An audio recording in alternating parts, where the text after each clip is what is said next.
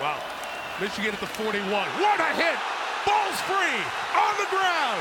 South Carolina deserves to have it, and they do.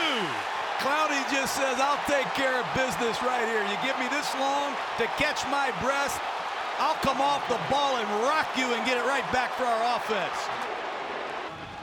Well, you're going to make some mistakes in the course of a football game, but don't make a mistake against Jadeveon Clowney.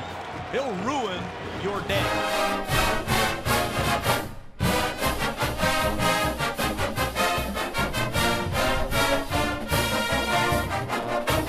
Welcome to the Locked On Gamecocks podcast. You've got Matt Smith here with you, and we plan to have some fun on this podcast. I will be joined regularly by longtime NFL safety, former first-round pick from the Gamecocks, Rick Sanford. We're going to have Rick talking football and hoops. He was a pretty good basketball player at Northwestern High School as well.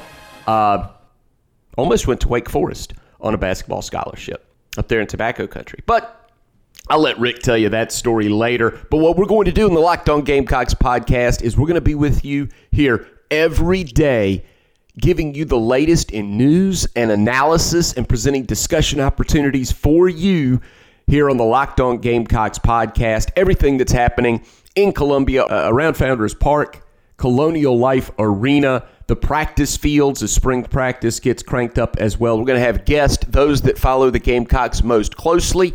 I certainly do that for sports talk, but we're going to get differing opinions. So there's a lot of different analysis coming to you on the Locked On Gamecocks podcast. What you want to do is be sure to subscribe.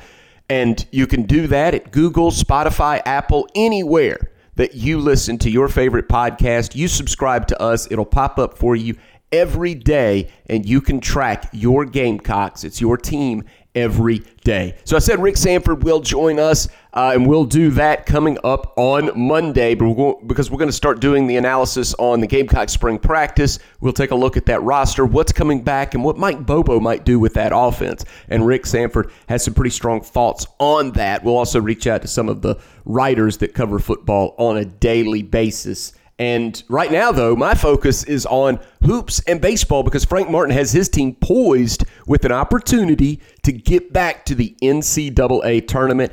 Big game coming up this weekend at home, Colonial Life Arena against LSU. We've got some clips, actually, from both Mike Morgan of the SEC Network and Gary Parrish of CBS Sports talking about that game and the Gamecocks' chances of making the NCAA tournament. And in our next segment, we're going to talk with Ryan Clary, Fox Sports Spartanburg, who's as locked into Gamecock baseball as anybody. I'm going to reach out to Ryan Clary often, John Whittle from thebigspur.com, because those two really know baseball, and they really know the SEC landscape and how South Carolina fits into it. We'll break down their upcoming series against Northwestern. Spoiler alert, Northwestern is overmatched, but how good is this South Carolina team? They're only hitting 241 as a team. They did 241 as a team against Holy Cross. They raised that average a little bit in the win over PC, but where is this team offensively with all of the influx of junior college talent? And hey, is this pitching staff as good as they seem? We'll talk to Ryan Clary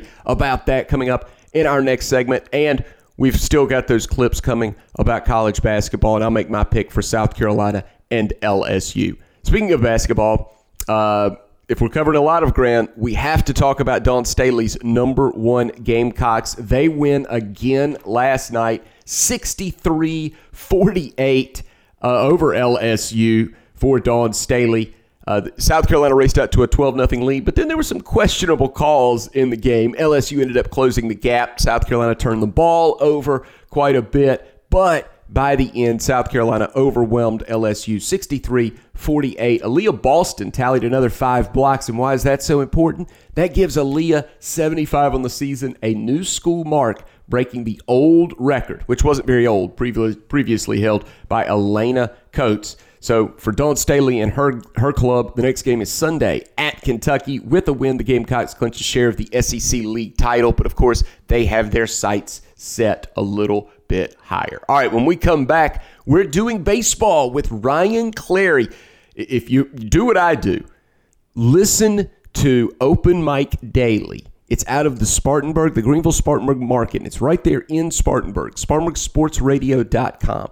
if you like college baseball and you want to track what's happening in the SEC and ACC in college baseball, listen to that show. Anthony Greer, Ryan Clary, they do it like none other, which is why I reached out to Ryan to see if what I'm seeing with Gamecock baseball is what he is seeing. And we'll talk about it in terms of a wide perspective. Where is the program? What the expectations should be for South Carolina Gamecock baseball fans, and then we'll really dig in. You get into the weeds a little bit. What does this pitching staff look like behind ace Carmen Mlodzinski? What's the approach of this team, and can they put into execution what Mark Kingston wants to do from an offensive standpoint? All of that coming up in our next segment. Be sure to join us every day. Subscribe, Google, Spotify, Apple, Stitcher, TuneIn, and more. Wherever you find your favorite podcast, you'll find the Locked On Podcast Network and the brand new Locked On Gamecocks podcast. It's your team every day. Line drive, right field, base hit. South Carolina wins the College World Series.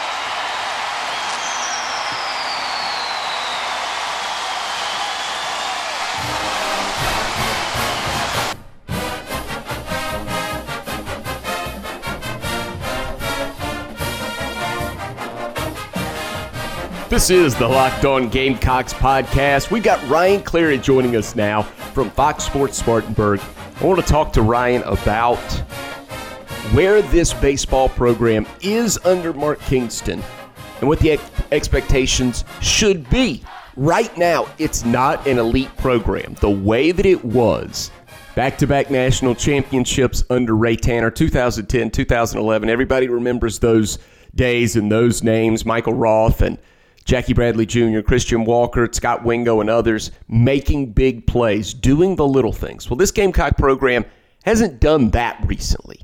Not only have they not been challenging for College World Series championships, they haven't been doing a lot of the little things. It was a tough watch last year, seeing so many strikeouts, a team that just hit 236. So can they turn that around? We'll talk to Ryan about where they are as a program, big picture right now, where they're headed, what the expectations should be, all the way down to the details of this weekend as the Gamecocks host Northwestern, a team that's only 1-2 on the season, finished below 500 last year, outside the top 100 RPI. Should Gamecock fans expect a sweep? 2 out of 3, what's legitimate? But let's start big picture. Where is South Carolina as a baseball program right now?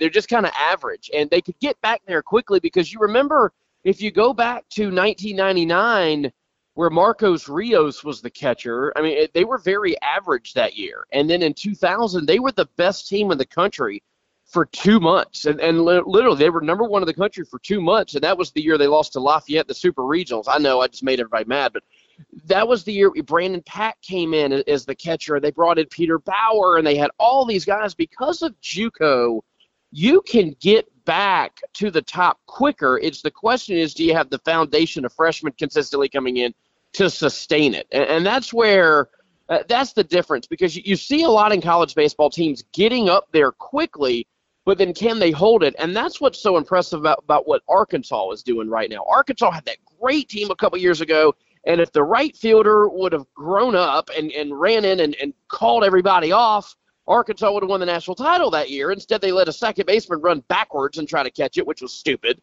But they would have won the national title. Well, everyone thought they were going to take a step back, but because they had done so well in recruiting freshmen, they've actually shown they're consistently right there. I think South Carolina is a ways away from that.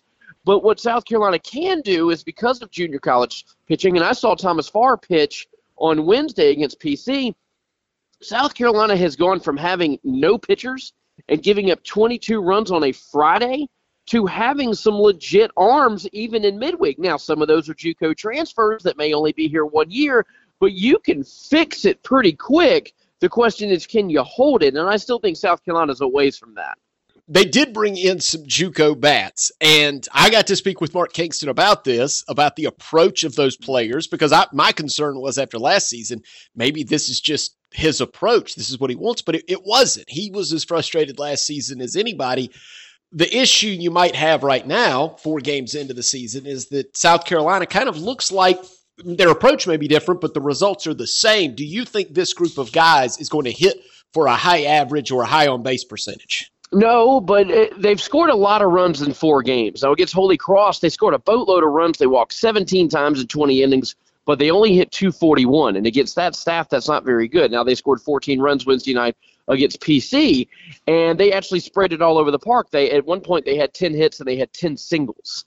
So they can slap it around a little bit. I still think in a division with Vanderbilt's pitching, and I don't know if what you saw Al Leiter's kid did the other day in his first career start, with Florida and with Georgia's pitching, they're going to struggle. And when you play LSU and Mississippi State, who my buddy Anthony thinks is going to win the national title this year, they're going to struggle against those top teams. Most of them are. The key is don't get swept. But I think South Carolina's biggest issue right now is they don't have a leadoff hitter. It was supposed to be Meyer, and then he struggled in January. And then you've got guys like Braylon Wimmer, who's there now, and he's great, and he's what you want in a leadoff hitter. He's going to steal a ton of bases. He stole 7 bases in one weekend, 3-game scrimmage weekend package in January. He stole 7 bases in that one weekend.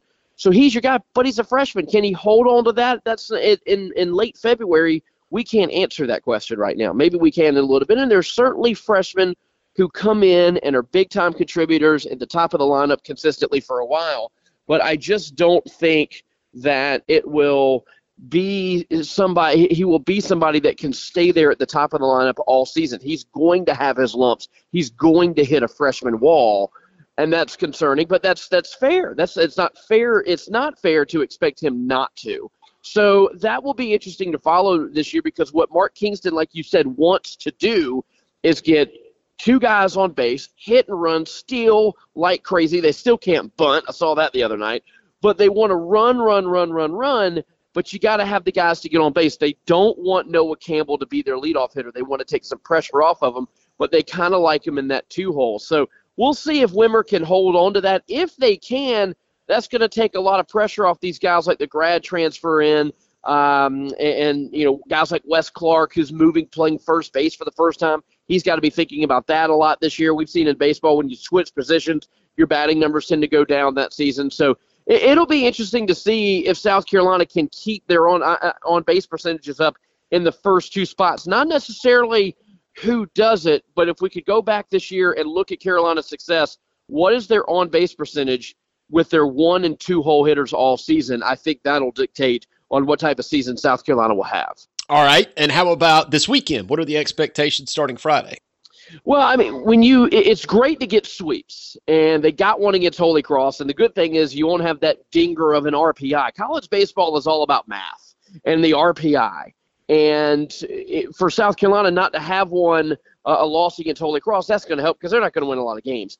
And one of the keys in college baseball is to don't get swept by the big teams. Vanderbilt, if you can get wins, even if you lose the series, at the end of the day, if you play a lot of top 20 teams, you end up with a lot of wins against top 20 teams. Even if you lose the series, that really helps your RPI.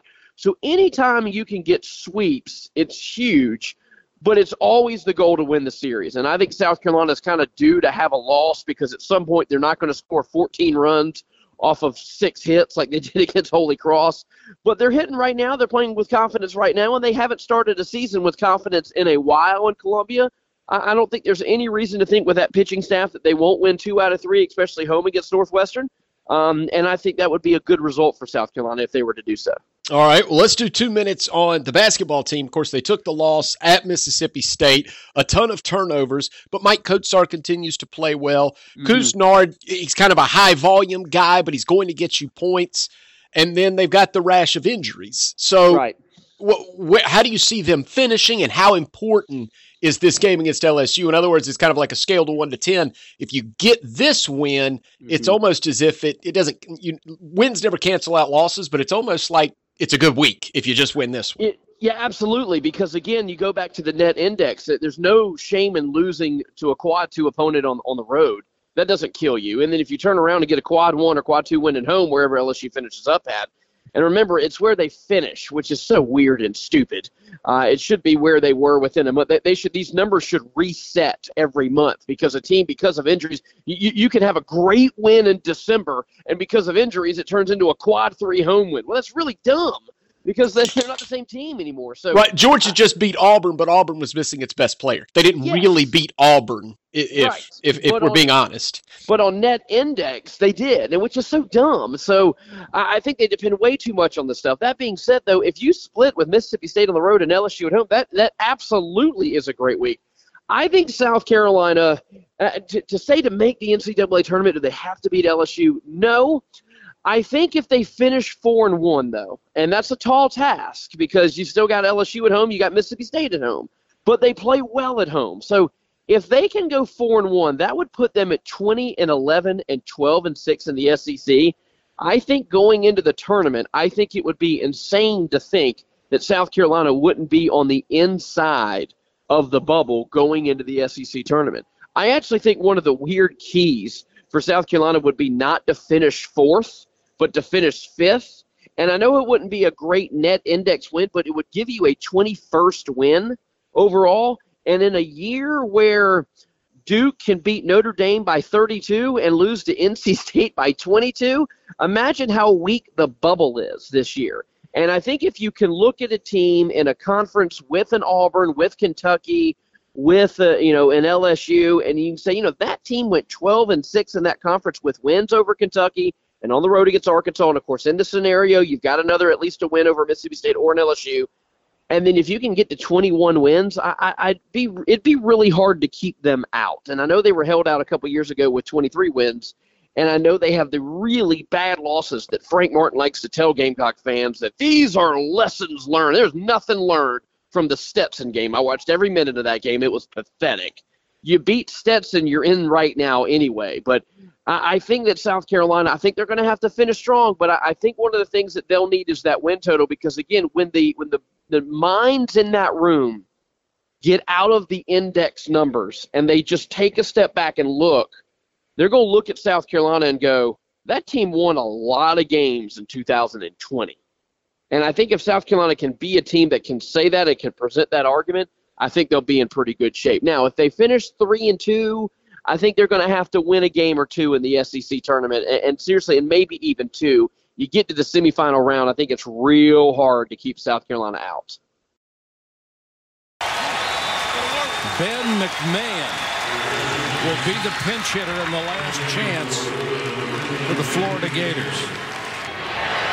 Now this ball is into left center field. Jackie Bradley makes the catch. South Carolina has done it. Back-to-back national titles.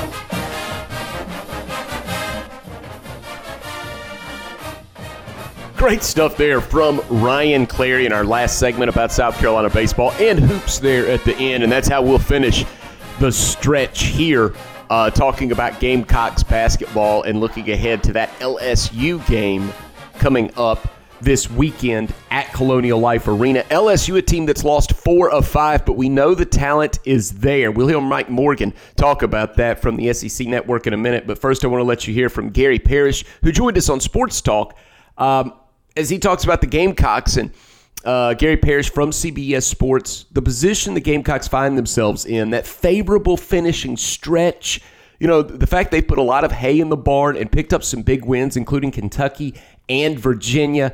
Unfortunately, no one's forgotten about the Stetson loss, and you'll hear Gary talk about that. But Gary Parrish, CBS Sports, likes the position South Carolina finds itself in with just a handful of games remaining. I think they're probably, with 5 regular season games remaining, going to be favorites in 4 of those 5, starting this weekend against LSU.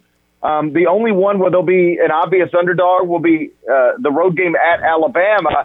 And so they've got an opportunity to close strong. And so they just need to add quality wins and like everybody else, avoid bad losses. They're 3-6 in quadrant 1 opportunities right now, 4-2 in quadrant 2. The killer, and not necessarily a killer, but the real, at least a problem, is that they've got a quad 3 loss and then that quad 4 loss, which is a loss to Stetson. That's a bad thing to have on your resume when you're on the bubble. But it is February 20th, and Frank has his team at least in a position to challenge and compete for an NCAA tournament berth, and that's a pretty good place to be in. And before we hear from Mike Morgan, SEC Network, I do want Gary to get his message out there about coachingforliteracy.org. The game between South Carolina and LSU is this week's Coaches for Literacy game, and I want Gary to tell you in detail why this is important to him. I think it's an important message. I wanted to include it here in the Locked On Gamecocks podcast. Yeah, it's a terrific foundation that I got involved with a few years ago. And if you watch South Carolina's game with LSU, you might notice that Frank and his staff are going to be wearing green ties or green lapel pins. It's designed to bring attention to the Coaching for Literacy Foundation. It's a foundation that works with sports teams, players, businesses, fans nationwide to generate awareness about the importance of literacy, because as wild as this is to believe, it is true. 65% of American fourth graders cannot read on grade level. That surprised me the first time I heard it. We think of ourselves as such an advanced country, but our youth are struggling with reading. And studies show that if you cannot read properly, eventually you're going to struggle to get a job. You'll be more likely to live in poverty, more likely to commit crimes. It's all connected on some level, and that's what Coaching for Literacy is working to change. Like I said, it started as a foundation, very small, but just in a few years, they've conducted more than 130 of these Fight for Literacy games with more than 50 different NCAA teams. They've raised more than $300,000 to fund 85 literacy projects, supporting more than 15,000 children nationwide. And the great thing is that the money raised is reinvested in the community in which it's raised. So this money that's generated from Saturday's game in South Carolina will be reinvested in the South Carolina community via the Richland One Magnet program and Weber Elementary. And so if folks want to learn more, you can go to coachingforliteracy.org or just text Gamecocks for Lit to 71777. That's Gamecocks for Lit to 71777. And I appreciate you guys even letting me talk about it for a few minutes. And that is happening Saturday, Colonial Life Arena, South Carolina and LSU. Now, let's hear a little bit from Mike Morgan, SEC Network broadcaster who sees the SEC all around it. He understands the landscape. He sees the good and the bad. He's seen the best efforts and worst efforts from some of these SEC teams. And Mike has an interesting perspective on the Gamecocks' place in the conference and how their finishing stretch looks. We will actually work to get Mike Morgan on as an interview guest here shortly on the Locked On Gamecocks podcast, because Mike has so much to offer. Great mind for baseball, basketball, and football, and he sees it all there working for the SEC Network. So here's Mike on the Gamecocks spot in the conference, what it looks like out of big picture, and just as kind of echoing Gary's thoughts about how it's a favorable schedule down the stretch for Frank Martin, A.J. Lawson, Jermaine Couisnard, and company. Oh, no question. I think they have to beat Vanderbilt, even if they play that one in Jerry Stackhouse's backyard. I have the game at Alabama. I think that's going to be a critical game. I just had Alabama last night, and they really took a gut punch by Texas A&M at home. That's a game you just can't lose if you're on the bubble. So Alabama now is almost in an identical position as South Carolina is. And then you have Mississippi State, then you have Arkansas, and everybody else is pretty much immaterial. And then, of course, you've got the top four, who I think are pretty much locks. I mean, I know some people still think Florida, as enigmatic as they've been, could all of a sudden get back in a precarious spot. I don't believe they will. I think it's going to be, Florida, Kentucky, LSU, and Auburn, to me, are virtual locks. And then the question is, will the SEC get another one or two in there? And obviously, South Carolina's in that equation. And what about that game against LSU this weekend? If you haven't been, tracking all of these teams and watching every game that maybe Auburn and Kentucky and LSU are playing, you may not know the ins and outs. But here, Mike Morgan does a great job detailing where exactly LSU is vulnerable and where Coach Martin will want to attack. I guess we'll have to wait till Saturday to see what the Vegas line will be. My guess would be LSU would be a slight favorite. I mean, really slight. I do think LSU, top to bottom, is a more talented team. I don't think that's a very controversial statement. You bring up a good point. They have not been playing their best basketball of late. But if you look at it, though, their losses, it's not like they're getting crushed. Like I don't understand how Duke is blown out by 22 points to an unranked NC State team, but that's kind of the way it's been in college basketball this year. If you look at LSU's losses, they're all like down to the wire. You know, I had them a couple weeks ago at Auburn. They lose at overtime. They lost a close one at home against Kentucky. I mean, they're not getting blown out. They can score on anybody. The problem is they got three guys, and Will Wade told me this, and I won't say the names of the players on radio, but they got three guys that don't defend anybody. And I guarantee you Frank Martin and that coaching staff will pinpoint who those three guys are, get them in ball screens, get them in situations where the matchups are favorable to the Gamecock offense, and they'll take advantage of that. And then at that point, it's just a matter of, can Carolina's defense have a good night against one of the top offenses in this league in LSU? So I think it's going to be a really, really intriguing and entertaining game. I'd be surprised if it wasn't close. Mike expects a close one, and so do the computers. I was just looking at the Donchas ratings and some of the computer projections for LSU and South Carolina, wondering, maybe they're getting a little bit closer. The Gamecocks playing really well recently, despite the loss to Mississippi State, but that was a road loss to a good team, tough matchup.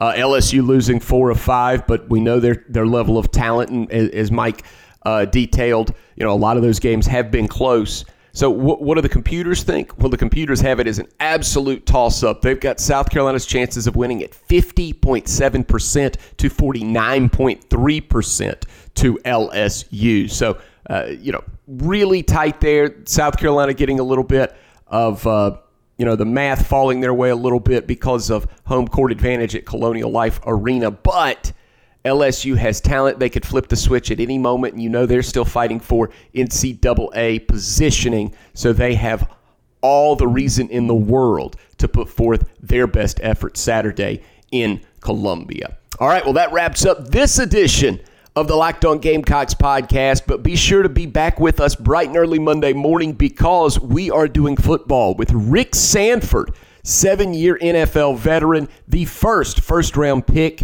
in South Carolina Gamecocks football history.